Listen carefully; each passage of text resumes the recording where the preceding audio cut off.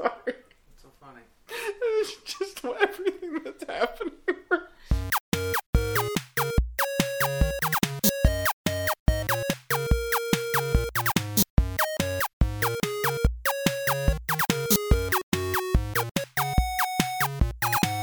Hello and welcome to No Refunds. We are a podcast that deals with pop culture and whatever the hell we want to talk about. My name is Dwight. I'm Alex. This is part of the introduction. You got to introduce yourself. And I'm Tiffany. Okay. Bye. What else did you want me to talk about? That's good. Okay, bye. Yeah, so Dwight just left the room. He is abstaining from this podcast because we just saw a movie, and we're going to talk about it later, and Dwight did not go see this movie because he had to work today. But now that I know what I'm doing, do you want to talk about what you've been doing? Oh, yeah, sure. Yeah? So we recorded a podcast 2 weeks ago. So in the last 2 weeks, I've taken upon myself to watch as many episodes of the original Mighty Morphin Power Rangers as humanly possible. And I don't know if you're aware, but each season, the original show, there's 3 seasons, and each season is like 50 episodes. It's insane. So it's insanely long. So I knew I wasn't going to be able to do it all in 2 weeks. So I did as much as I could, and I finished the second season this morning. I don't remember there being that many episodes. There are so many episodes. Remember that when I went back when we started watching it, I think we watched it last year maybe on Netflix, and I'm like, I remember all of these things happening, but I don't remember all of these episodes. But I guess they aired it every single day, and it was a new episode every day for whatever. It's absolutely insane what they did. Like, watching this as an adult now, because I haven't watched it since I was a kid, since I originally watched it.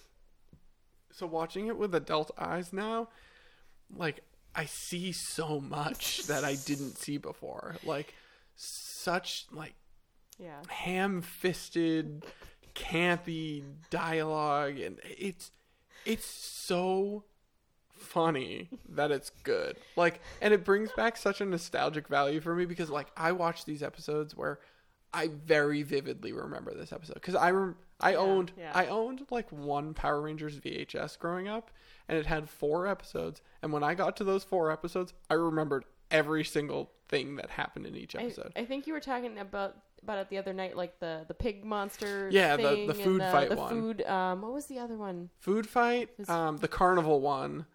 The one where Calamity Kimberly, the one where Kim gets sucked into the bottle. And then the one with the toad, the one that eats the Power Rangers, and then when they get eaten, they show up on his stomach, and then Kim has to shoot it in the head to get it to release all the other Power Rangers. So Power Rangers. So I was watching it to try and, get prepared for the movie that we saw tonight. We did. I know. We're going to talk about that later. I have notes. So I watched 110 episodes of Power Rangers, and I have no regrets. It was so much fun. It, like, watching it as an adult, like, made me notice all these weird things and want to go online and look things up.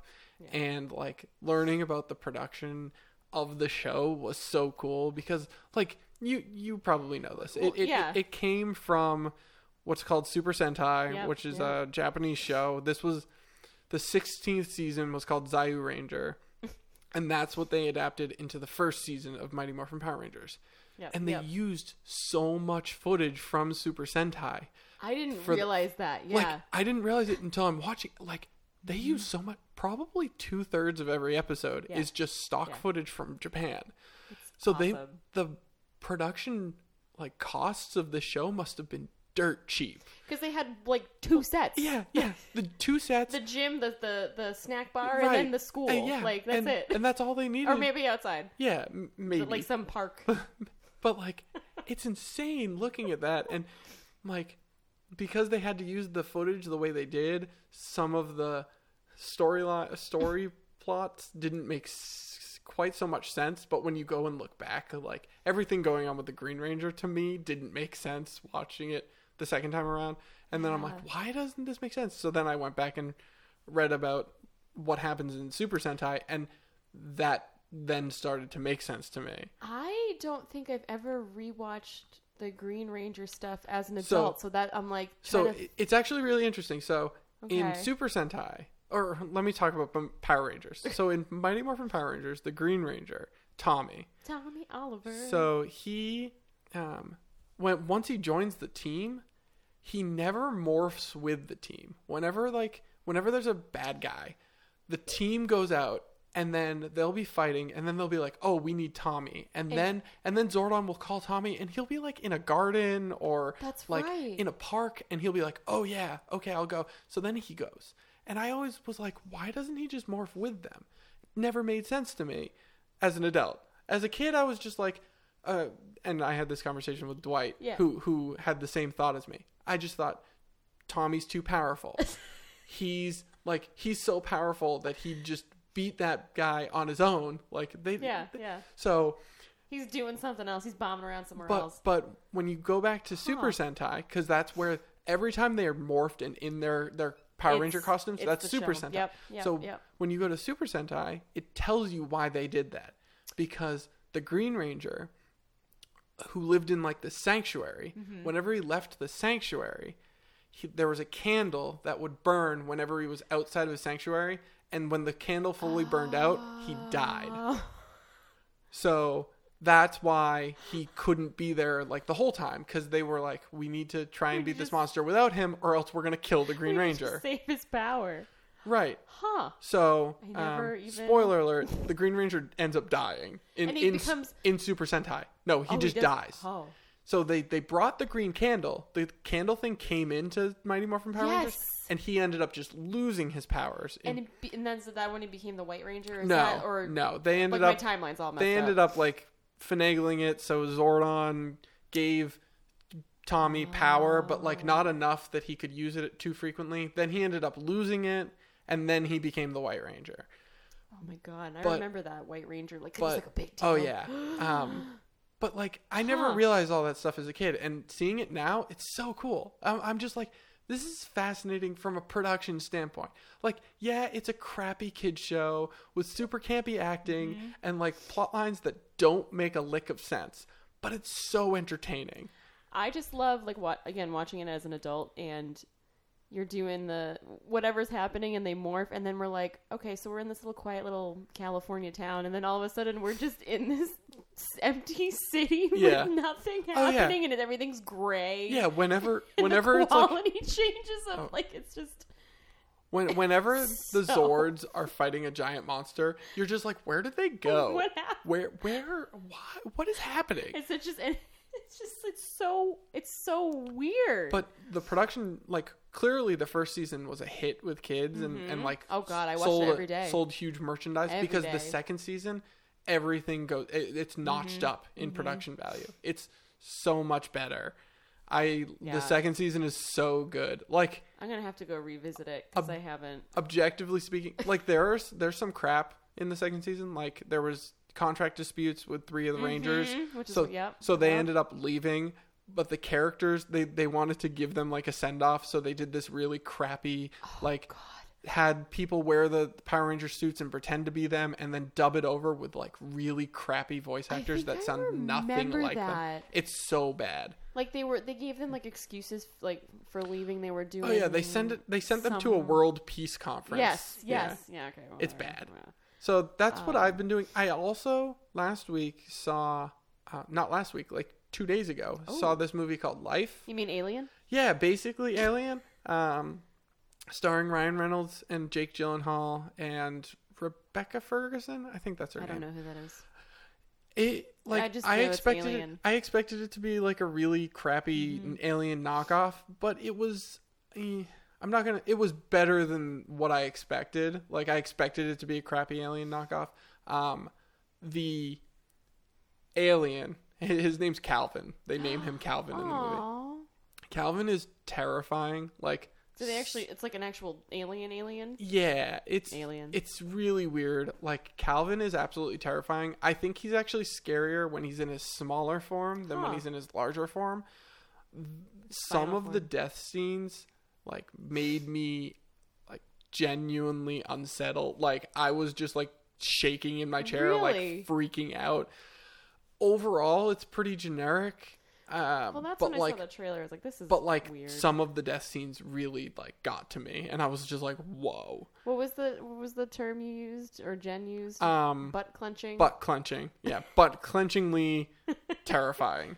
And Okay. there were like certain scenes that got me, but overall, it's an okay movie. I gave it like a 6 out of 10. You know, like, Yeah, that's. I didn't feel like I wasted my time. I didn't feel like there was anything, from a movie standpoint, anything particularly like original or Well, cool about it. Yeah, But overall, I thought it was fine. Like, I don't know. I feel like there's only so many alien in space things Yeah. trapped on a spaceship with scientists. I just feel like that there's not Well- too many ways to make that different other than doing weird, crazy death scenes. the main thing that I liked about it is it was less about them being on the ship Mm-hmm. with this alien and more about how to stop that alien from getting to Earth. Like, they came to terms with the fact that they were going to die pretty early, Okay. and it was just mostly about them trying to figure out how to stop this Yeah. thing from getting to Earth.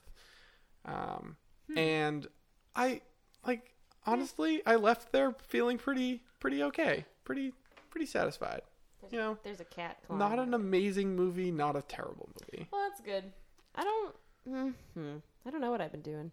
Um, Hanging around waiting for this podcast. yeah, Whoop, whoop. yeah, Hanging out with my cat. yeah. You have a cat. So I feel like I've seen a lot of movies in the last like 3 weeks. You've seen More than usual. I can tell you've seen 2 movies in the last like exact Yeah. week exactly. Yeah, that's pretty exciting. So you want to talk about one yeah, of because them? I really haven't been doing too much, like other than working and doing that whole thing. I don't have anything new. This is what happens when we record podcasts Too close together. frequently. Yeah, I don't have any new I like it. hobbies. I like it. I did some homeowner stuff and You cleaned own a home? Yeah. Am I in it? Yeah. Clean some stuff out of my pipes.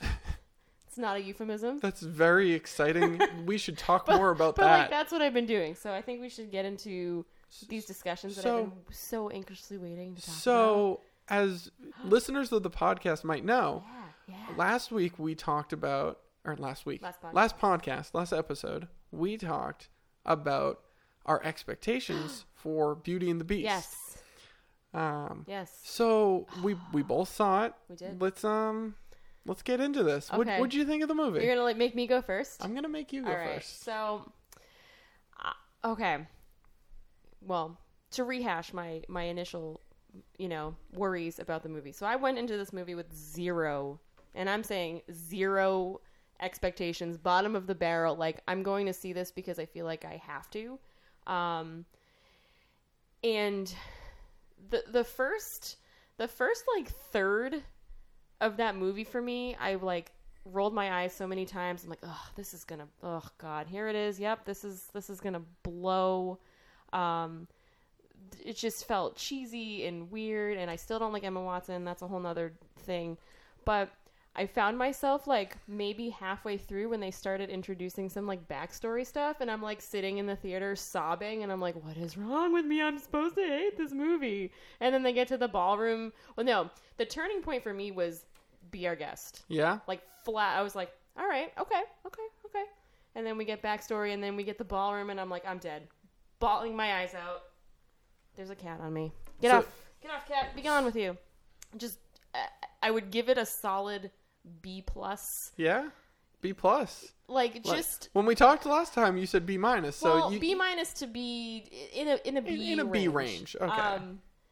But only if anything for just the feelings that it was able to evoke. Like Right. I was just emotional just because of what the CG settings made me feel. I guess. And it was not even. I mean, some of the sets were sets, but it was just like being in that place and having it be physically there. It was just like very overwhelmingly. Yeah. Just it was weird. Very visceral is It was the word I would use. It was Like, so weird. the moment they first showed like Beast Castle and they do the zoom in and like you get to see it all, I was like, that's for me when I signed on, and I was much. that later. was much earlier than when you signed on, but like that for me, I was just like, this is gorgeous. This is like, I had slightly higher expectations than you, not high expectations, and I thought the sets were very well done. They were I thought it was awesome. the production value, overall production value of this movie was A+. You know, some of the CG for me didn't work. Like the full shots of the Beast didn't work for me, and they didn't use them too often. And they were always kind of far away, so that was fine. And some of the like the Cogsworth and Lumiere stuff, it was like. I thought it's Cogsworth okay. and Lumiere. I actually they were fine. I actually thought all of the household items were really well designed and animated, except for Mrs. Potts. I thought Mrs. Potts was the sloppiest, like most lackluster animation I've ever seen. It was just like a face. It was a Sharpie poorly face. done face on the side of a teapot, like that. It looked so ugly. I hated it. That was weird. And the other thing, there was one of the shots when they're outside and they're on the bridge and they're talking about something. They're talking about something they've read, and it's like, I don't know if it was before something there. I think it was right before, and they're like sitting in this.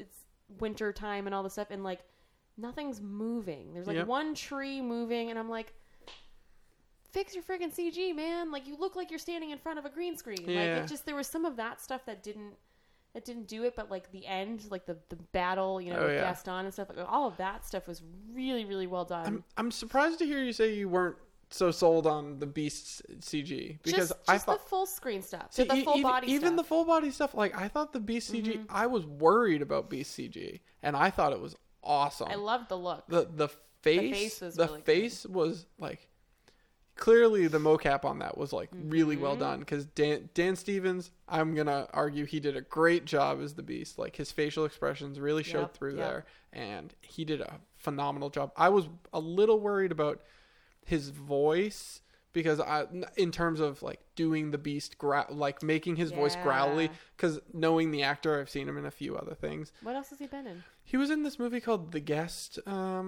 few years ago, which is like a horror-ish movie. I think it's a Blumhouse movie. And then he's in Legion, which I talked about last podcast. Okay. So I've seen him in a few things. I like him in everything I've seen. I was a little worried about his growl. He nailed it. He nailed it. Like the voice of the Beast was perfect. His facial expressions were perfect. I thought he was one of my favorite things about the movie. And then he transformed, and I was like, "Oh, you're so ugly. Please go back to being the Beast." That's how I feel about Beauty and the Beast. I know, the animated one. Like the Beast was always, to me, like one of the least attractive princes. Like I was like, why would I want a Prince Eric? I don't want the Beast. Like, no, you want the Beast. You don't want the Prince Adam that he transforms into. Right. Like, but I want him to transform into like Eric. Like, why wouldn't I want the dude from Little Mermaid? He's gorgeous. Come on. That's a whole nother conversation. Oh, okay. Well, speaking of semi-gay thoughts. Cats. This is what happens when you do a podcast in your home.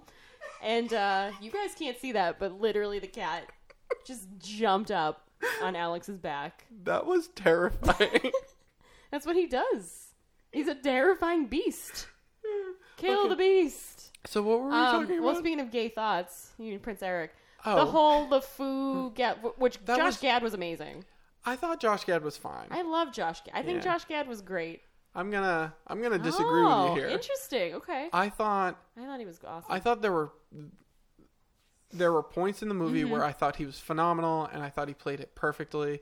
Like there were some parts where I was like, that is the perfect LeFou. But I felt like more often than not, he was overplaying the part, and it going in and out of it like that, like he'd have like one line of dialogue where I was like, that's perfect, and then the next line immediately after it, he'd be like overplaying it and overacting, and I was just like, no, I don't like that. And so overall for me, he was just like I can't think of anyone who could have done it better than he did, but overall it left me wanting. I thought he was, and actually, no, now that you say that, I do see that, and I kind of had that problem with some of the dialogue in general for the whole thing. Like some of the things when they tried to replicate lines, like the whole exchange where Belle goes to the castle, and she's, giving her life in exchange for her father's, and it was just, it felt rushed and things, and I was like, just rewrite the dialogue. Make it, like, just some of it just seemed like they were not overacting, but like trying to be like, we have to make sure we have these lines in here. We have to make sure we do this. Well, there was one thing that in the movie that made me think that like hard. Like there was one scene where I was like, they're just trying to mimic the animated movie, and this makes no sense. It shouldn't be here. This is awful. What is it? And it's the hill scene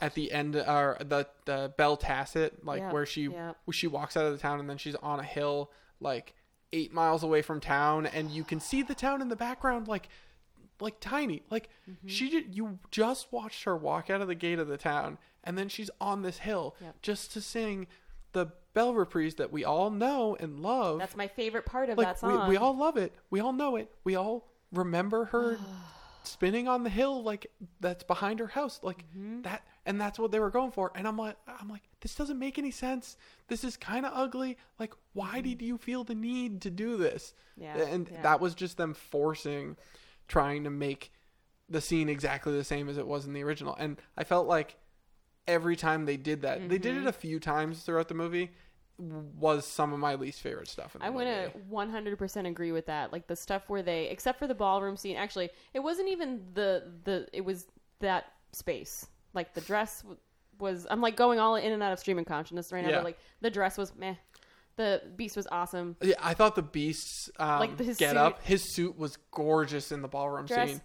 But just that space, like that was the one scene that I was like, yes, this is it. But the stuff that, or I love the Beast, like all the stuff that I loved was the Beast stuff, like his layer and the throat and all of that stuff. But yeah, those scenes where they tried to recreate, you know, all of that, I'm like, and the stuff that was so good, and the stuff that really, I'm like afraid this cat's gonna jump on me. The stuff that I loved the most was the backstory and all the stuff that they added. I loved it. Everything that sobbing. I thought everything that they added, except for one thing, bothered me. But I think the backstory for Belle, the backstory for Beast, everything that they showed for that, it really enhanced the relationship and actually kind of showed why they fall in love and why they started to how they started to understand each other and see how this person became the person that they are, and then fall in love with them. I think that is one of the only things that this thing did like far superior to the animated movie. The animated movie just felt like, oh, these two people need to fall in love at the end, so they're going to. The one that the live action one was really perfect. They actually wanted to do a character arcs and show who these people are and show them fall in love, and I thought it was done perfectly. I thought it was really, really great. My heart, like when he pulls out the map and he's like, Wendy, where you want to go? I'm like, she's gonna go to Paris. She's gonna see her mom. I'm like already crying before the scene even starts, and like that's the stuff that I was hoping for, and I wanted more of that from this movie. So but the only problem I had with that, and like I liked that they tried to do the backstory and show them in Paris. The only thing I had an issue with is like everything that they did with the Enchantress, where like that book didn't make sense to me. Where did it come from? Why did the Enchantress leave you with a book so you can go anywhere in the world? Like, I understand that they're trying to explain it as the Enchantress wanted to show me that I can't go anywhere because everyone will hate me for the way I look, but that seems like a really stupid thing for her to do. Like, it didn't make sense to me. It was really shoehorned in there just to make it so that they could go to Paris and show Belle finding out about what happened to her mom. That didn't work for me. The Enchantress, like, healing Maurice and then showing up at the house at the end, and none of that worked. Like, having the Enchantress be a character in the movie, like, to me was really dumb. I liked the opening scene where they did that really weird party with really the weird party. The makeup, I thought Dan Stevens looked awesome. He was great.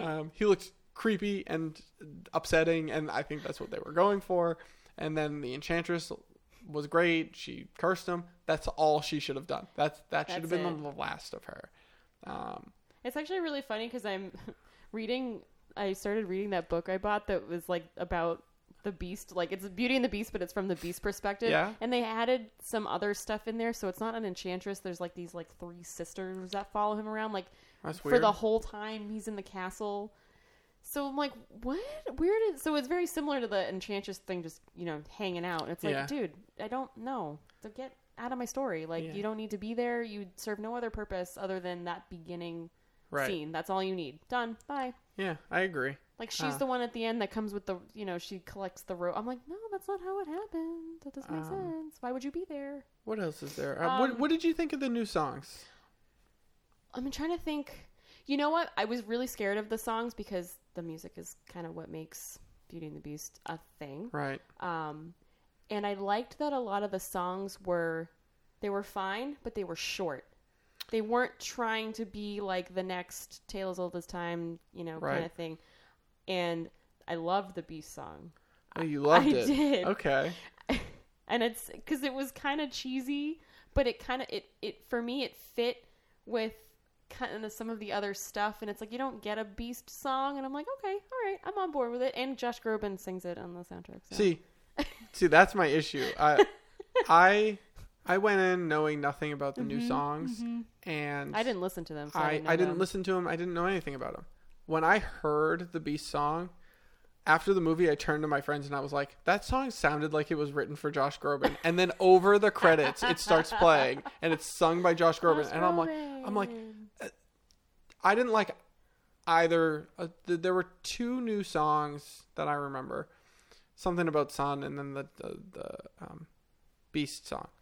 And I didn't like either of them. Mostly because, and this might be my knowledge coming in, the Broadway musical has better songs that fit the same purpose. And I don't know why they didn't just take those songs and put them in the place.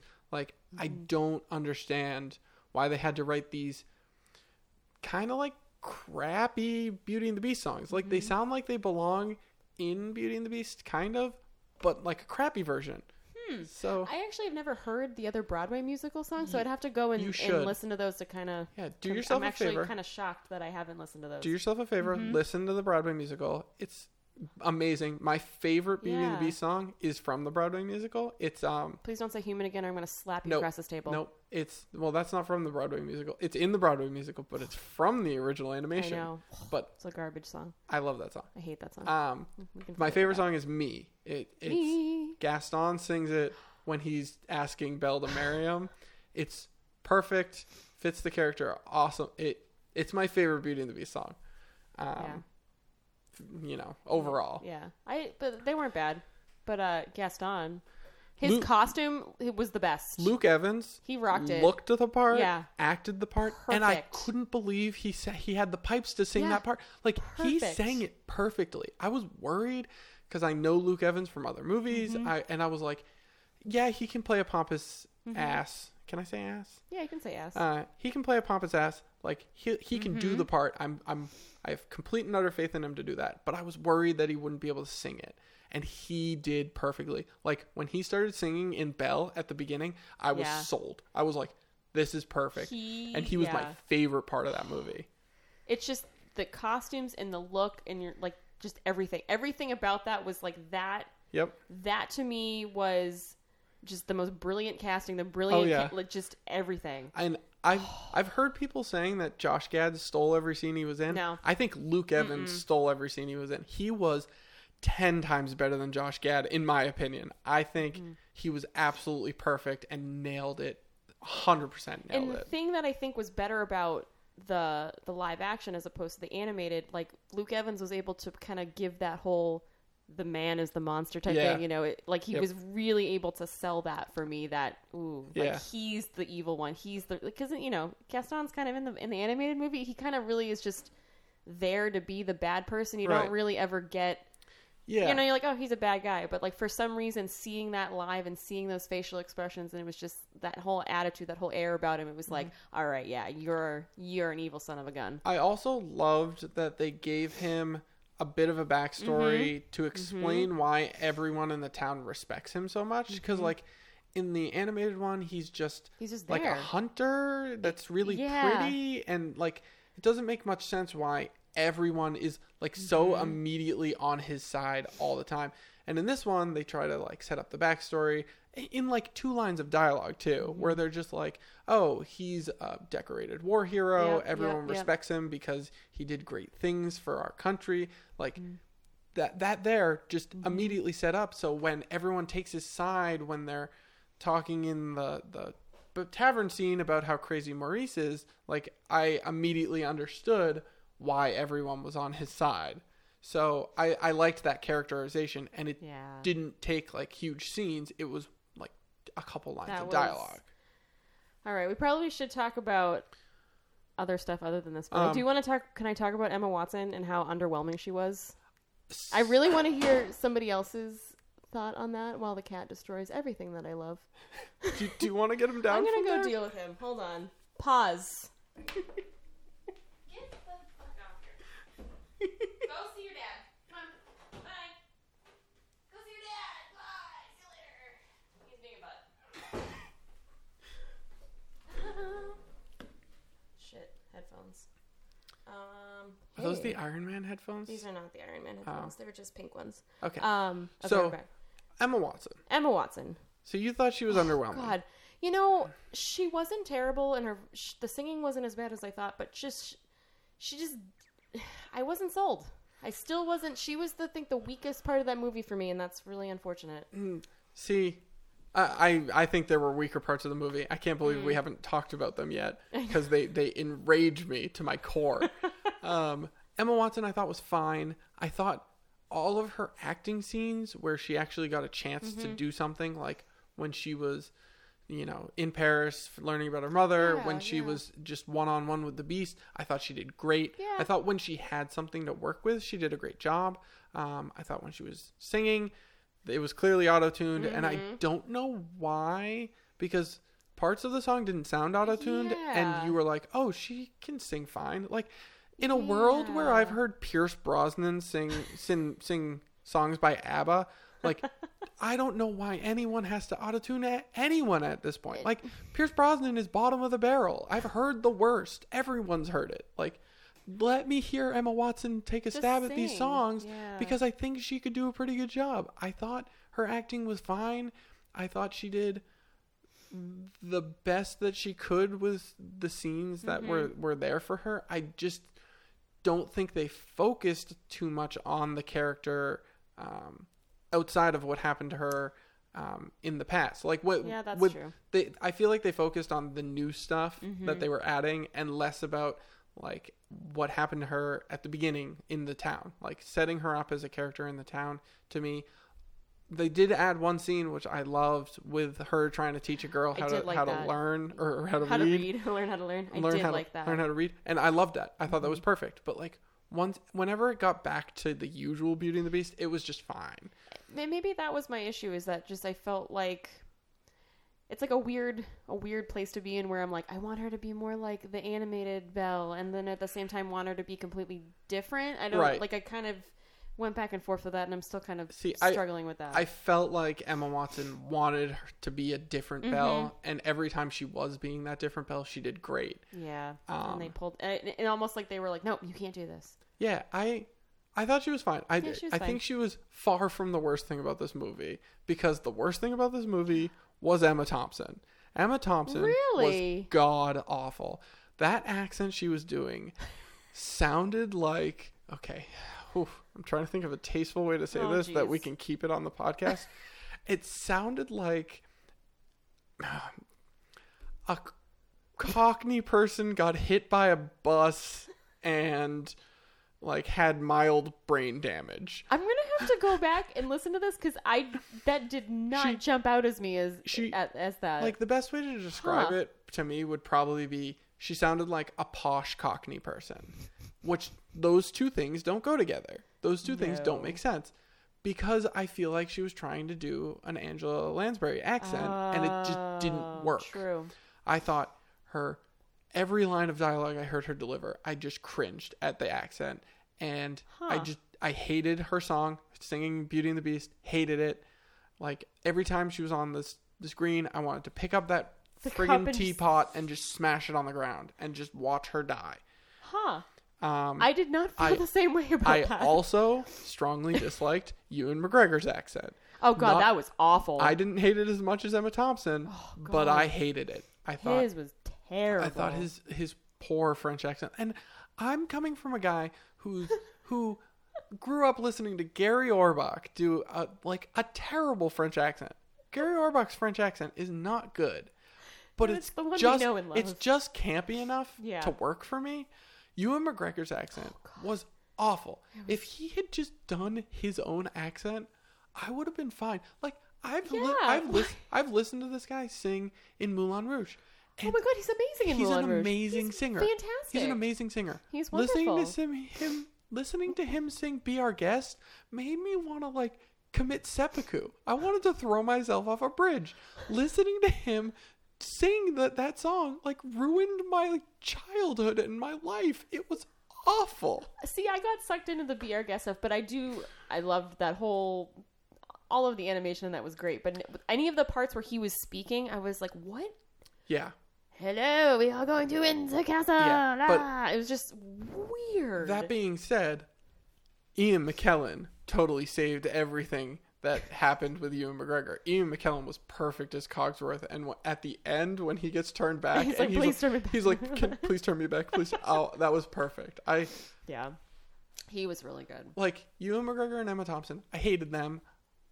But it didn't ruin the movie for me. Like I thought it was a fine movie. I thought it was a good adaptation. Yeah. I liked what they did to change it and make it its own. Mm-hmm. Like at the end, I felt like there was a reason that they made this movie, and they made it clear. Agreed. Like they made it clear that they wanted to focus on the relationship of the Beast and Belle, and they did it, and they did it well.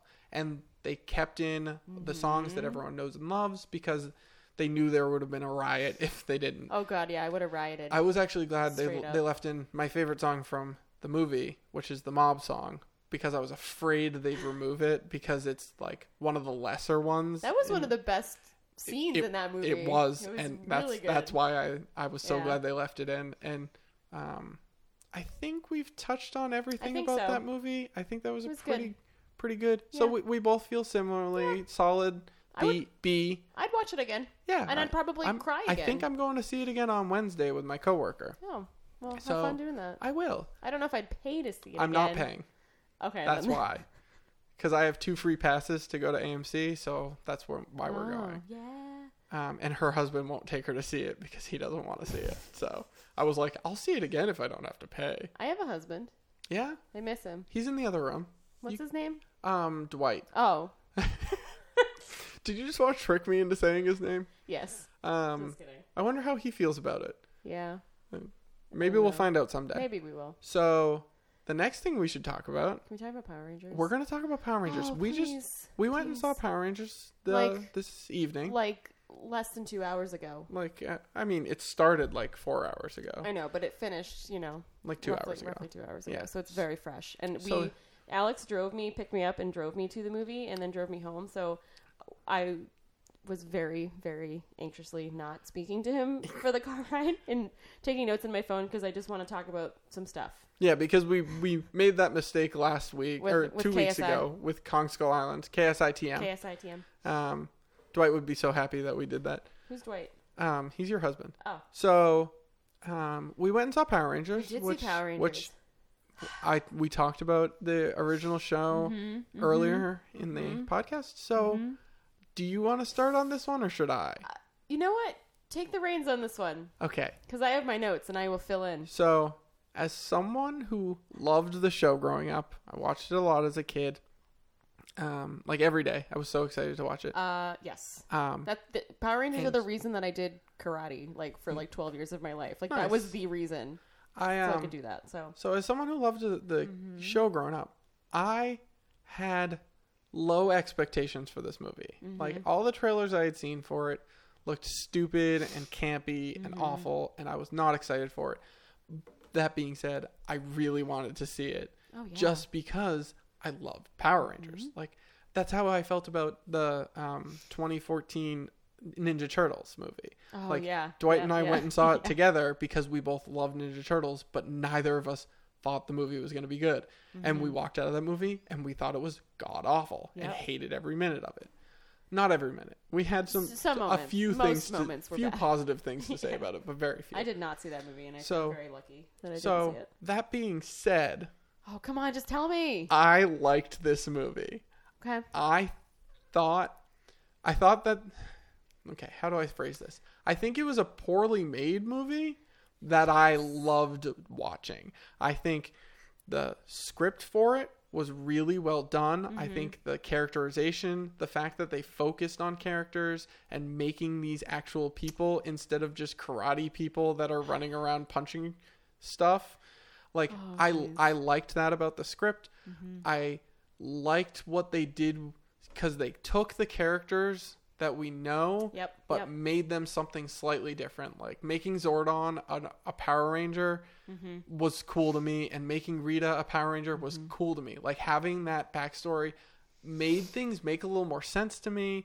I thought the action choreography at the end of the movie was awesome. Watching them fight the putties, which looked so cool.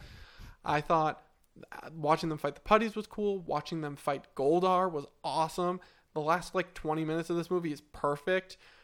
I feel like my biggest complaint is that the movie was a little too long. It dilly-dallied a little too long in the second act. I thought the first act was actually well put together from a story standpoint. Where it really lost me was cinematography. I thought it was really shaky, really they were trying to do cool things with when Jason's driving away from the cops at the beginning, doing that 360 3 times. I was like, just do shot counter shot. Don't do this cool 360. Just shot counter shot. Show me the front. Show me the back. That was entirely out of focus. Yeah, that was stupid to me. And they did a lot of. The only time I liked it when they did something weird like that was when they go from the transition from them going into the pool and then coming out of the pool. Doing that rotation of the camera like that was good. Every other time they did it was bad. That's literally the first thing on my list. Cinematography was poop. Yeah, I don't think it was a well shot movie. No. I think it was about as well shot as Moonlight. You're gonna hear me say bad things about Moonlight all year, so get ready for it. I think the cinematography on this was about as good as the cinematography on Moonlight. It tried to do cool things, but did it crappily. You know what the thing that drove me crazy was not only, I mean, I hate shaky cam stuff. Use a tripod, God, but it was the weird low angles. Not just this low angle, the low angle, the weird low canted angle of people opening doors and stuff. I'm like, what is that telling me about that serves no purpose? Yeah. It, like you said, trying to be cool. It almost seemed like somebody like I did stuff like that in film school where you're oh, I learned how to make my tripod crooked and do a weird funky angle. I'm going to do this. Just because you know how to do it doesn't mean it serves a purpose. And those types of shots usually are to foreshadow something or to, make somebody look weaker or stronger, whatever it might be. Specific shots do specific things. And when you just do them to be cool, they don't add anything. And they're just obnoxious. Right. And they're jarring. I agree. You will never hear me say something positive about the cinematography in this movie. But you will hear me say a lot of positive things about this movie. Sorry to say. No, and don't be sorry, because I agree with you. The last 20 minutes, I was waiting. I actually checked my watch at one point. I'm like, are we ever going to see friggin' Power Rangers in this movie? Don't get I'll get to my little hot take on the backstory stuff, but I'm like, I want to see Power Rangers. I want to see them in the suits and stuff. And this is the type of movie that I would say I would definitely see a sequel to this movie. Oh yeah, the sequel is going to be awesome. There's going to be a sequel. There's going to have to be. But I would see a sequel to this movie because everything's already established, and I just want to see all of that stuff in motion. That, you kind of got a taste of, and I'm like, that's what I've been waiting for this whole time. See. That's where we differ. I was happy that they didn't, because, coming from just watching the show, the first episode, they just throw them in the suits and throw them at a monster. And I'm like, I don't know anything about these characters. They're really not non-characters that I don't care about. And I just want to watch them punch stuff because, I'm a kid. Because you're 10. Yeah. Yeah. But this time around, I really enjoyed that I got to learn about each character, like them for what they are, or dislike them. I don't think I disliked any of them, but I liked them for who they were. I thought they were cool, that they characterized them, made them different, unique, each a unique person. And then focused on them coming together as a team and being a whole. And I thought that was awesome. The campfire scene where they all like decide that they're looking at each other and they're like, okay, we need to get to know each other and like be a team.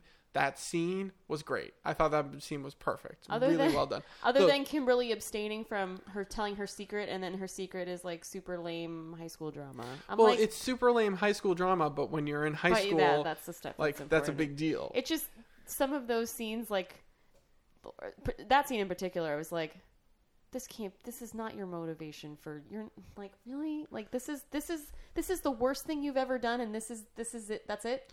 Well, that's what's going to make you feel like you're a terrible person and you can't connect with these other people. I don't think, and in that scene where she confesses to Jason what she's done, Jason makes the proper point, and it's like she's been holding herself back because she thinks doing one terrible thing makes her a terrible person, but he makes the point that, just because you've done one terrible thing doesn't make you a terrible person, and that's, them bonding and becoming closer, and then it leads to them becoming Power Rangers. I thought that entire buildup was so cool. I felt like, and I had the same thought where I was like, are we eventually going to see them in Power Rangers costumes? And we do. And we do for 20 glorious minutes. Mm-hmm. But I feel like the payoff was so satisfying because of the buildup that they gave us. I felt the same way about 2014's Godzilla. Godzilla's in it for maybe 10 minutes at the very end, but the build up to it and what they set up made it so worth it. Yeah. No, and I'm looking at my notes that I wrote in the car. So I also really liked the backstory stuff, and I loved the idea of them not being friends and kind of coming together. Oh yeah. And some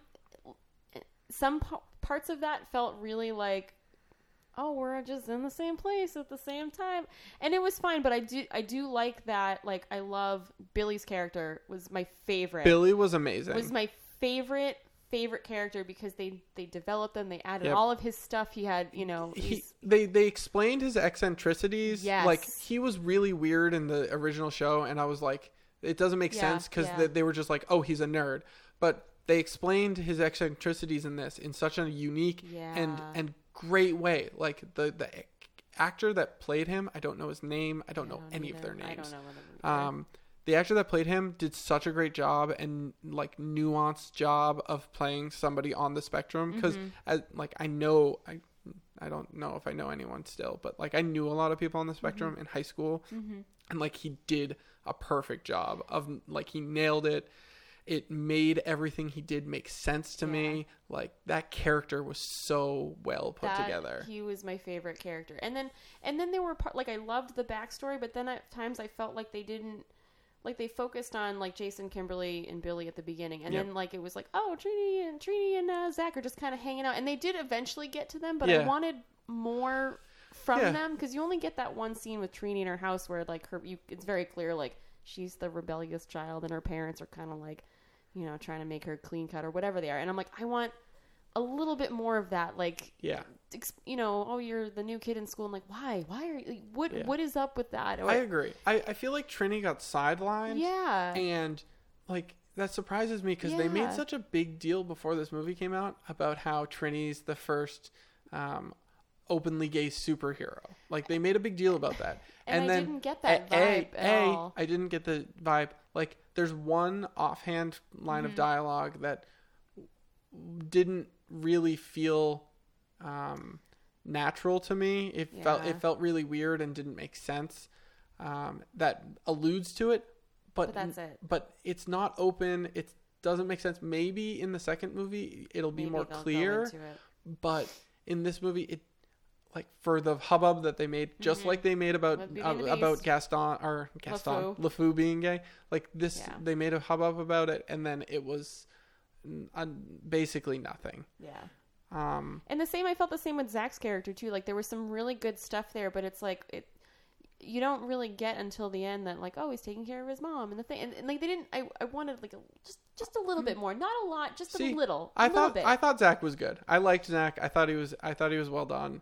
I thought everything that with his mom is well explained, well shown, and I don't think you could do much more with that character in this movie. Like, Yeah. as a setup movie, maybe it was, that's all you needed to Yeah. understand the character, understand where he's coming from, and how he fits into the group, and then maybe develop it a little more in a second or third. Oh, I hope so. Movie. Yeah.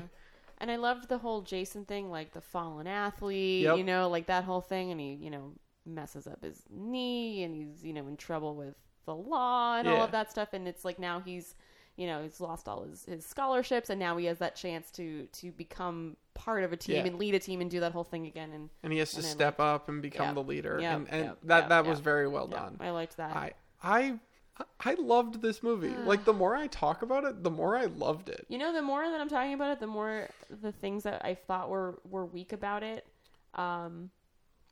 are kind of like going away. The thing that I wanted more of was more of that lure.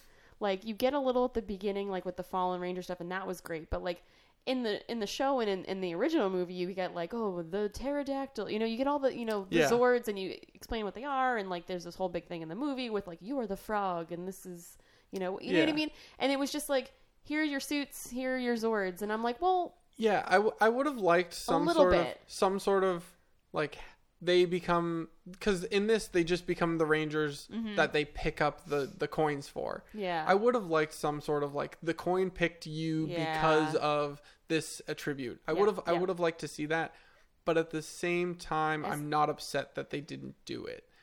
Like, yeah. 'Cause- I kind of liked the idea that the Rangers and the power behind them isn't super, like, it's not like Alpha and Zordon knew everything. Like, Yeah. to me, I don't think that they knew that a Megazord was possible. And when they find out, when they figure out and become the Megazord, like, I team liked up. that happened organically instead of having like Alpha come over and be like, oh, you guys need to go Megazord, like they do in the show. Yeah, Like, yeah. use your Megazord power. And I also, this is just a nitpick from like somebody who loved the show, I loved that the separate cockpits were in different places instead of was putting all 5 of them together. How together. would that even work? Like, I liked that they were in separate places. I liked that they controlled different parts of the body, and having them faceplant. Yep. Not to spoil it for anyone. I don't know if you can. I think but that was in the trailer. having them faceplant was so It was good. perfect because it totally told you you need to work as a team to do this. Oh, it was Well, and the other thing too, thinking about them getting their powers, like, yeah, they had the coins and stuff, but they had to earn that ability to morph and run the Zords. Like, yeah, they got super strength and whatever, but they still had to train. Right. They still had to learn to fight. They still had to learn. So it was like, yeah, they weren't like chosen, but it wasn't like they got these coins and were like, yeah, we're we're Right. superheroes. Like, they had to earn it. Yep. Which was kind of a cool thing. I feel like the reason I love this movie is because it did the show, but in a totally different way. Like, Yeah. there's so little similarity between these shows or between these properties, other than the fact that they're the same characters, Yeah, like the same names, names and the same like the suits, and like the Zords are the same like animals, but like overall they strayed so far away and made it better. Like they gave everyone backstory. To me, they made all these changes for the better and just improved upon something that was like a cheesy kids show and made it something cool and unique and fun. They gave it some depth. Yeah, as they opposed really to- did. Yeah. Who would have ever thought that we would be saying the words that like the Power Rangers movie has a lot of depth? And again, I'm still not like, it was a slow start for me, and I was like, oh, and I found, I was like, oh, come on. And then, like, my hot take was that I didn't enjoy it, and now the more I'm talking about it, I'm like, okay, all right, no, that needs to happen. And I think when subsequent movies come out, I think I'll enjoy this movie more as part of like a trilogy. I could, because I could totally see that. Like, the setup is necessary for whatever's going to happen in the second movie. Like, I can't wait to see what they do with Rita, because I don't think she's gone. I don't think she's gone. I love Elizabeth Banks, but Rita it was weird. Well, I liked it because Rita's like this movie is not about its villain, and it never about the tries yeah. to be, Mhm. and it never gives you the illusion that it's trying to be. Oh, yeah. It's a side Rita's thing. there. They explain why she's there, Mhm. which is great. I love that they're giving the Rangers a reason to be in this nothing town in the middle of nowhere. Like Angel Grove is important because it's got the whatever the crystal's called. The Zeo crystal. Zeo crystal. So the Angel Grove is important because it's got the Zeo crystal. Done. This explains why the Rangers have to be there. It explains why Rita's always trying to attack the town. Yep, So yep, like they yep. never have to leave. It's Yeah, perfect. yeah. It's such like a tiny thing that makes it all make sense. And having like the command center underground and hidden makes so much more sense than just having this gigantic building on the top of the hill that no one ever like tries to go into. Why? I don't know. But that's why I love this movie, because they changed it so much from what I'm familiar with, but kept enough of it to make me like giddy and like remember my childhood and be like, oh my god, this is my childhood made better. Yeah, I do like the things they fixed. I do like most of it, and I don't know. I'm just trying to think of my other notes that I had here. Oh, the music. The Go-Go Power Rangers? Because that's what I was just going to try to think about. Okay. We have, it's Morphin time, and then we have, like, 5 minutes later, just, like, a random Go-Go Power Rangers thing, and I'm like, what? So, huh? the It's Morphin Time, I thought was great. It was fine. I laughed, but it was, it works. It's great. You need it. The fan servicey bits, to me, were mostly great. Like, It's Morphin Time, great. Rita Repulsa saying, let my monster grow. Yep. Great. Yep. Bill Hader and his Bill Bill Hader saying I. Great. Yeah. All those things to me were great. The one thing I didn't like was the Go-Go Power Rangers sting, which like it plays over them riding their Zords out for the first time. Which is the same shot. It's the exact same shot, and it's gorgeous, and it's and awesome. it made me so happy. But just that shot, we didn't need. Yeah, that... we didn't need the sting over. It should have just played the music, not with the lyrics. Yeah, or some other updated version of that. But other than that, I thought sometimes there was points where the music sounded very Stranger Things like. Yeah. But I thought the use of the music was great. The songs, and I love the Goldar, they're fighting Goldar, and they give the Kanye West song, Yep, Power, and I was like, all right, this is cool. This is cool. I hate that Fits in the Tantrum song, Hand Clap, but I thought that was cool for their like training montage. Yeah. I thought that worked. I thought it worked really well. I don't like that song at all, and I was like, okay, this is cool. All right, I'm in. But like the themes and like the whatever their score and stuff, I thought was really good. Yeah, I thought the music really was great. And it didn't have, there was none. It was great because it was different. It didn't have that like do.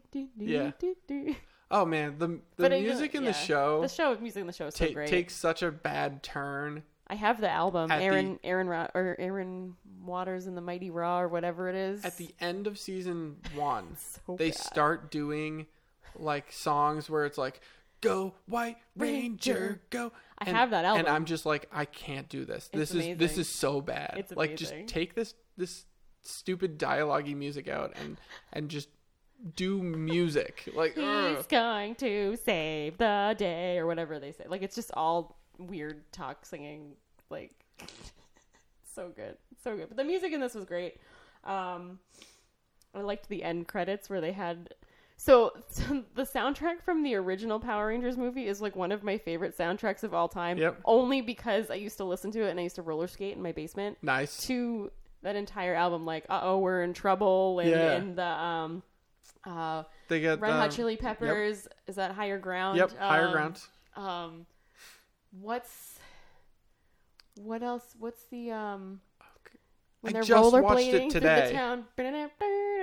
Oh, Free Ride. Yeah. When they're rollerblading. Come on and take a free ride. All of that, the whole soundtrack is great. So I love the little callback to that album where they have like, I Got the Power, and at the end of this, and they did like a remix. I thought that was really cool. I can't believe how much I liked this movie. I don't think I liked it as much as you, but honestly, gonna be perfectly honest here, and this might be a hot take. Okay, hot take. I liked this more than Beauty and the Beast. Ooh.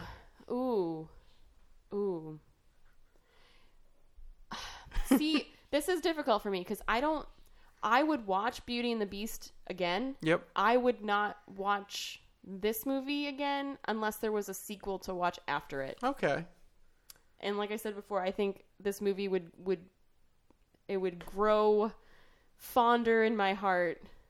I would have fonder thoughts of it as part of something, a franchise, a franchise, if you will, because I think it's solid. But I don't like backstory movies. Like, I love backstory movies, but I'm like, okay, this is not what I wanted to see. I wanted to see more, and like, I have the taste for it. And I'm like, to me, I'm willing, most of the time, I'm more interested in movies that have more of a plot, like it's more of a story. This, to me, was a character piece, and I thought it was great. I think I was just going into I can't believe I'm saying that about a blockbuster. This is like a blockbuster movie that's supposed to be like, eat your popcorn, like watch this mindless crap like Jurassic World, that crappy, terrible movie. Awful. This was a character piece hidden in a blockbuster. Maybe that's why I'm having such a hard time with it, because I was expecting it to be something different, and it wasn't that, and it wasn't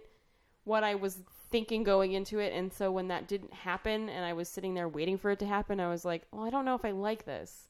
Yeah. But now I'm thinking about it, and it's a movie. It's definitely a movie. I would probably give it a C. I'd give it a B+.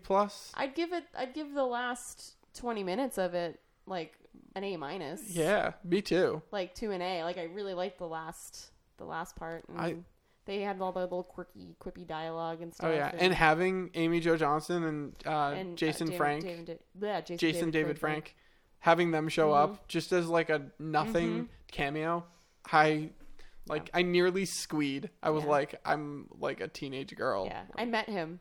Oh yeah? Yeah, a couple years ago. Can I meet him? Yeah, he was super cool. It's like super cool. Like, this is like total side note, but it's super cool to be able to tell someone that you idolized as a child, like, hey, your show and you are the reason that I did martial arts. Yeah. And like the reason that I am the person I am because I did that thing because of Power Rangers. Yeah. Like, it was just really cool to be able to like say that to him, to his face. Which I'm sure he hears all the time. I'm sure he does, but it doesn't matter. It was just one of those things that I know that I was able to say to that person. Yeah. Well, you don't get that opportunity. He was in very often. almost every incarnation of Power Rangers, so like he hears it from people from every generation at this point. Oh yeah, and he's all over social media too, and he posts every day and does live videos and stuff. So he's everywhere. But yeah. Wow, this has been we've been talking for an hour. This is cool. Only an hour? Only an hour and 2 minutes. 3 minutes. So 3 minutes and 3 seconds. Now that we've talked about Power Rangers and Beauty and the Beast, I want to bring this conversation somewhere a little more high level. Ooh, high level. Like overarching. Now, in the past 3 or 4 years, maybe 5 years, they've been remaking and rebooting a lot of movies that we grew up with, or properties that we grew up with. Power Rangers, Beauty and the Beast, those are 2 that we talked about. Ninja Turtles, Transformers, that's going out a little I would even dare further. say something like Star Wars. Even Star Wars. So, in this world of reboots and remakes, how do you feel that nostalgia influences your opinion on the movies that you are, more attached to? The franchise is like Beauty and the Beast is your favorite movie, and you liked that movie. How do you feel that nostalgia informs our decisions here? I think it's really hard to separate those nostalgia feelings from something new. Like, and I hate when those people are like, this ruined my childhood.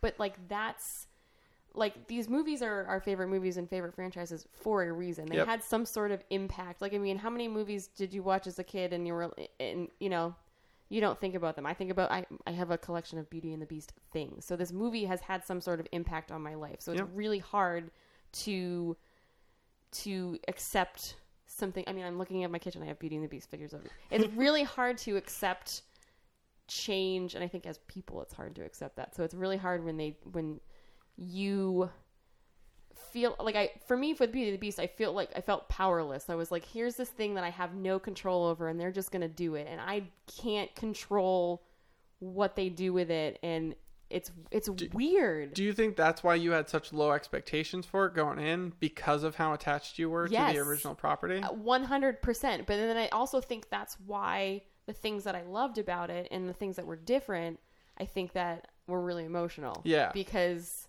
I was so attached to it, and I'm in. I'm sold. You sold me. You know, those things that I thought were missing from the original, like the backstory stuff. I'm like, oh, this makes it so much better as an adult. I agree. So, I don't know. It's kind of a weird... I think that's part of the reason I loved Power Rangers, because of the nostalgia that it brought back in me. The fact that they released this movie made me want to watch the TV show, which made me all nostalgic. And then watching the movie, they had these little things that kind of referenced the old show, where I was just like, oh my God, I can't believe they put that in. And it made me so satisfied to have something that's attached to my childhood be current and look good from a CGI standpoint, because that first Power Rangers movie, the CGI is just so bad, doesn't hold up. I think this one will hold up better. And I think the thing that's different about Power Rangers versus Beauty and the Beast is Beauty and the Beast was, other than the stuff they added, was a straight up remake. Right. Power Rangers was not an entirely different, it was more different than it was like the show. It was way different. So you're allowed to have those feelings of being like, oh, I remember watching this, and this is, but it's a completely different movie. I agree. And I think that stems from the fact that it's a serialized property. Having something like when they adapt a TV show into a movie, like when they did the Jump Street movies, those were a little before our time, that show. Yeah, I never watched the show. But when they made the Jump Street movies, Jump Street is a property that it was a serialized weekly TV show. So when you make a movie out of it, you're not doing a straight adaptation. So it's easier to me to fall in love with something that's rebooting or adapting a serialized thing that you were attached to as a kid, as opposed to something that's a remake. And that's why I feel like most people are a little more reticent to hear that their favorite movie is going to be remade, as opposed to hearing that your favorite TV show is going to be remade.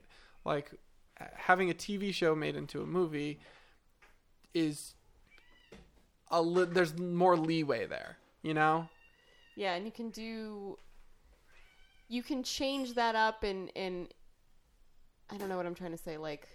You can adapt. You can pull from different storylines and pull from different things, as opposed to this is your movie. This is your 2-hour script. This is all you have, and anything you add to this is going to be different. As opposed to being here's 100 episodes of a TV show. Let's pick these things that were really strong elements and put them in one thing. And I feel like that's why I loved Power Rangers and thought Beauty and the Beast was okay. To me, I'm too attached to the original Beauty and the Beast, and I'm I'll still watch this movie, but my go-to will still be the original animated one, because I have that nostalgic feeling for it, and I just love watching it because of how much I watched it as a kid. And I feel like maybe if I wasn't so attached to that movie, I would have liked this new one more. But with Power Rangers, they go together. That's actually a really good way to put it. This is just an extension of that, as opposed to trying to replace it. Yeah. And I think the Power Rangers movie works better as an adult. Yes. Because of what they did with it, they made it darker. They made it, they added things like plot. When you're 10, you don't care about plot. You're just whatever. So adding those things enhances that nostalgia stuff, because now it's appealing to you as an adult, as a seasoned moviegoer, as opposed to remaking an animated movie. You're like, well, okay, I know the story, and it is what it is. And it doesn't, the only thing it adds to me as an adult is oh my God, here are these things that are, I put this in quotations, real, because, CGI and stuff. And some of it's real. Yeah. But it's here's this thing that's now real, and I can see it. It's not in drawings. Yeah. I feel like that's the only reason to remake an animated movie into live action, to be okay, you've seen it animated. Now look at how gorgeous Beast Castle, for example, looks when you're inside it. The insides of it look so cool, and this is real. Yeah. And so that's a reason to adapt something that's animated to now. Or if, something leaned heavily on visual effects and the visual effects have come so far, like something like the Planet of the Apes stuff, like when they decided to make a new spin or prequel series to that, like that was because we had an advancement in visual technology, and then they could make a better version of it. Okay, I'm dying to figure out this movie that you wanted to talk about, because we were trying to come up with movies in the last couple weeks, like movies that do we like them because they're good movies, or are they just nostalgic things? And Alex has this movie he won't reveal, and I'm really, really upset. So I'm dying to know what it is. So to give the listeners a little more backstory, one of the reasons that this topic came up is because of a movie that I hate and I love, that Tiffany loves, and most people that I know love, which is The Goonies. The Goonies. Goonies Never Say Die. Which I didn't see until I was in high school, in high school, I think. Yeah. Really? I rewatched it. So I hated it when I saw it in high school. Okay. Then I rewatched it a couple years ago, maybe a year or two ago. That's what I thought. I thought that was your first viewing. No, that was my second viewing, because one of my friends told me, like, it's her favorite movie and that I should see it. She listens to the podcast, so I rewatched it, and it was still as bad as I remember. So that, to me, is a movie that people mostly love because they saw it when they were a kid and have nostalgic feelings for. And I'm not saying people shouldn't like it because of that feeling it gives them, because I still watch the original Power Rangers movie, which is a terrible movie, but I have like nostalgic feelings for. So I challenged you to think of a movie that you have similar feelings for, where you think it's a bad movie, but you have nostalgic feelings for it, so you like watching it. So my movie for that is Hook. And this is weird. I've only seen Hook a couple of times, and it was in high school, and I loved it. It's a terrible movie. I don't think it's a terrible movie, though. It is a very bad movie. I don't think it's as terrible. I think it's Goonies level. I think it's Goonies level terrible, which is bad. Which is not bad at bad. All. No, see? See, that one's tough, because I really haven't seen it, and I didn't watch it as a kid, so I don't have nostalgic feelings. I watched it a lot as a kid, and I loved it, and I've watched it, like, I never stopped watching it. I watch it like every year or two. And it's not a good movie. It's just not a good movie. Dwight made me watch that movie. It's just... I can see... It does have those Goonie-esque themes where it's just kind of... crap. Adventure-y things, and it's... Adventure for the sake of adventure. Yeah. It's like just things happen because... Hook isn't Robin Williams in Hook? Yes. Okay. I'm just trying to remember. He plays Peter Pan. Yes. This is all coming back to me now. And Dustin Hoffman plays Hook. And Hook. Dustin Hoffman is so bad in that movie. I don't really like Dustin Hoffman in general. Bad in that movie. So Hook is my answer. Have you thought of something? The only movie that I can think of that I think is a terrible movie, but I'll still watch it because it's nostalgic, is Space Jam. Space Jam is a great answer. And so many people love Space Jam. Like, so Space Jam is obviously, God, I had the toys and, the R. Kelly song and all of that stuff. And then we rewatched it maybe 3 years ago. Like, we bought it on DVD. It was like $5. And as I was rewatching it, I'm like, I don't remember this movie having no plot. Like, it has absolutely no plot. I don't remember that movie having nothing happen in it. It does and it doesn't. But like, it's so bad. It's But we love it because of how the nostalgic feelings that it brings up. Like when I watch Bill Murray come in and put on his tunes. Bill Murray is so great in that movie. Uniform. Oh my God, it's so good. And Larry Bird is in that movie. Michael Jordan being all sad and like quitting basketball. Like just like there were so many things that happened. I'm like, wait. How did we get from here to here? And what? And like nothing happens. I agree. Nothing happens. It's a great movie. And it is an awesome movie. And it should have won Best Picture. That's really the only one I can think of that I know is a terrible movie. It's a solid answer. And I really can't think of... No. other things that I like really loved, and then because like I used to watch Dirty Dancing as a kid all the time, but Dirty Dancing is a great movie. I would say Dirty Dancing is a great movie. It's a classic, so it's like that's not really. I don't think there are movies. Can't believe my mom let me watch that movie. I think there are movies that you watched as a kid that are still good movies. Yeah, I watched Spaceballs almost every day when I was a kid, and I love that movie. That's a great movie. And I'll argue to my grave that that's a great movie. You know what else might be up there, and I haven't rewatched it in a while, but like the original like live action Ninja Turtle movies, like the first one. Ooh, yeah, those might be up there. I'll have to rewatch those and report back. I haven't rewatched them in a while. But those might be just bad enough that they're not good to. But like, now, I have so many great feelings about those movies. Now, do you think that most of this is this only applicable to kids' movies? Do you think that you can have nostalgic feelings for something that you saw when you were an adult? Like, are there movies that we're seeing nowadays that 20 years from now we'll look back and be like, that's a terrible movie, but I watched it when I was in college and I'll like never forget it? That's a really interesting question, and I've thought about this stuff, and it's really hard.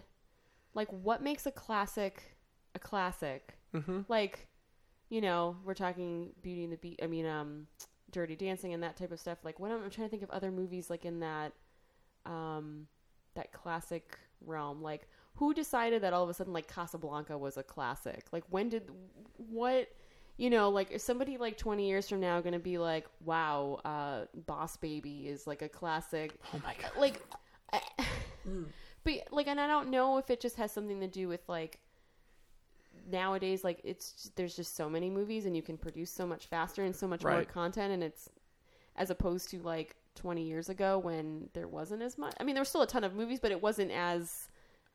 It's weird. Like I think you're onto something. I think that the fact that it's so much easier to make a movie nowadays than it was even 20 years ago. But like when you look back 50 years, it was so hard to make a movie. Like, yeah. So when you're looking at it now, we're so oversaturated with movies that I feel like the movies that we like are because we've seen so many bad movies. Yeah. So now we see these movies, we go, these are great, and then they will hold up when we get into like 20 years from now. We'll see this movie again and we'll be like, you know what? That's still a good movie. And I don't know what that might be, because like for me, I'm thinking like, I don't think Avengers is like a classic movie, but maybe that will be, as opposed to something like, you know, will La La Land be something that people like, you know, 30 years from now will be like, wow, that was a really great movie? Or is it just going to be another movie, as opposed to like White Christmas? I love White Christmas, and that's a classic. Yep. So what makes that different and have a different feeling than something like La La Land? Like, why are those movies different? And why do I think that White Christmas is a classic and then that La La Land probably will not be? You know, are they going to release like the 50th anniversary of La La Land on DVD or XXX triple Z DVD or whatever it's going to be? Since it won Best Picture, it obviously will have a 50th anniversary release. But will it?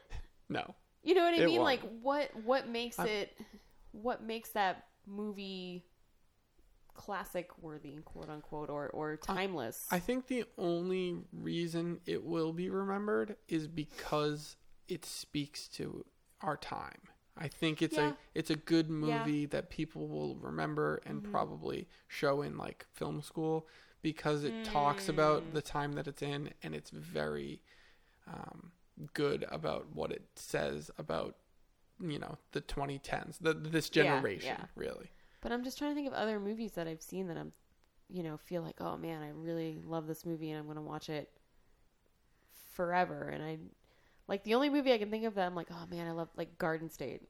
Garden State is one of those movies for me that, I know it's weird and stupid, but it's like one of my favorite movies. And I don't know why.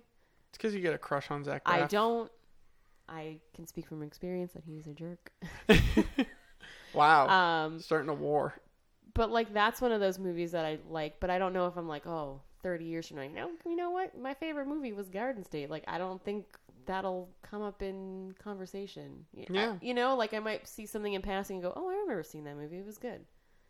I don't feel strongly about anything I've seen in the last that I can think of. Well, we'll have to revisit this conversation in 20 Can we or put 30 this in a years. time capsule? Yeah, let's put it in a time capsule. So when I'm dead in 30 years, you can have this conversation with Dwight, Who's Dwight? your husband. I don't know who that is. He lives in this house. I think he's in the other room. Oh. Is he that guy that did the intro? Yeah, he did the intro. You made him show up to do the intro and then told him to leave. I don't know. What do you think? Any movies that you've seen in the last 10 years that you can think of that are like, yeah, this movie's got staying power? I can't think of anything that was made in the last 10 years that really jumps out to me as something that I will,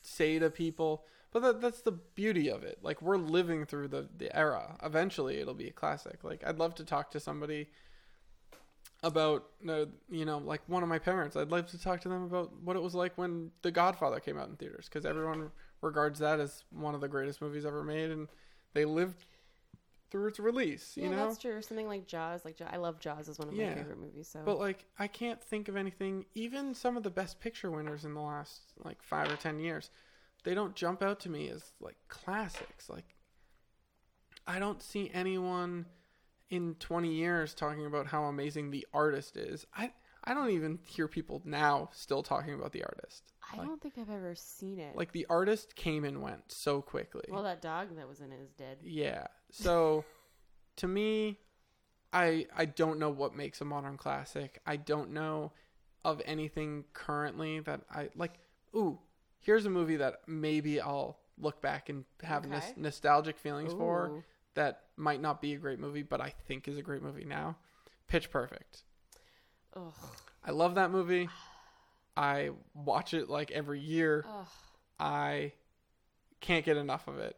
But I dislike that movie in a lot. 20 years, I might look back and be like, that's a bad movie that I still love to watch. I dislike that movie a lot. Wow. And I think only because there are people like you that were like, yeah, I love this movie. It's so great. And everybody loves it. And then Dwight and I watched it.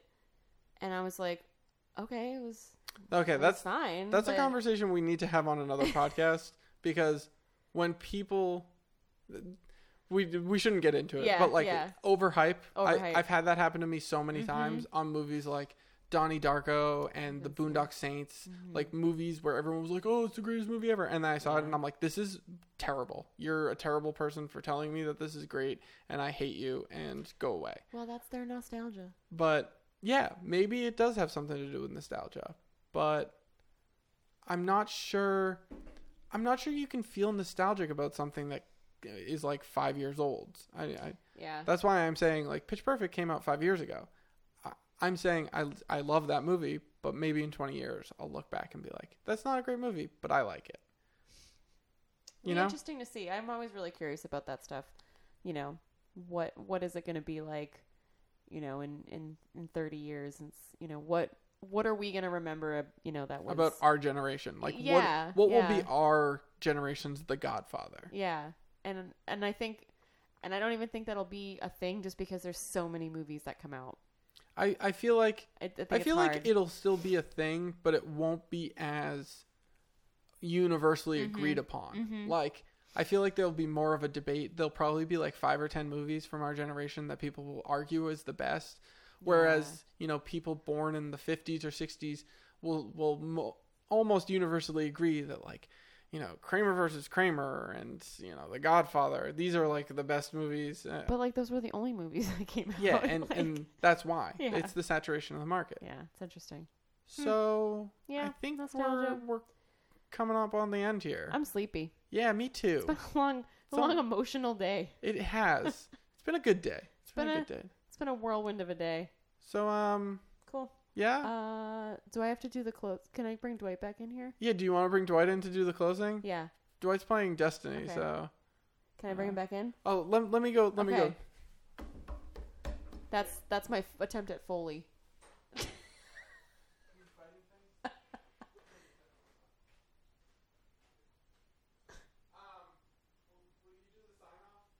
So yeah, we're at the end of our show, and yeah.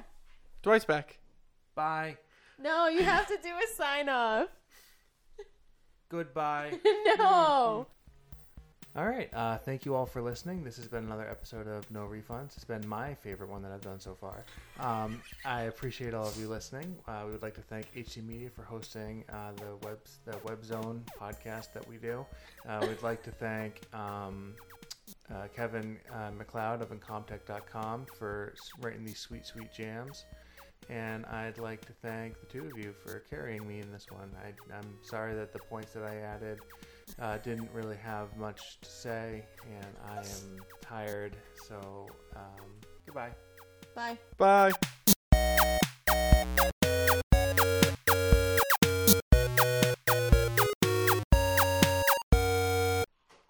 What are you giggling about? I can't do this. This sucks. Can we restart this?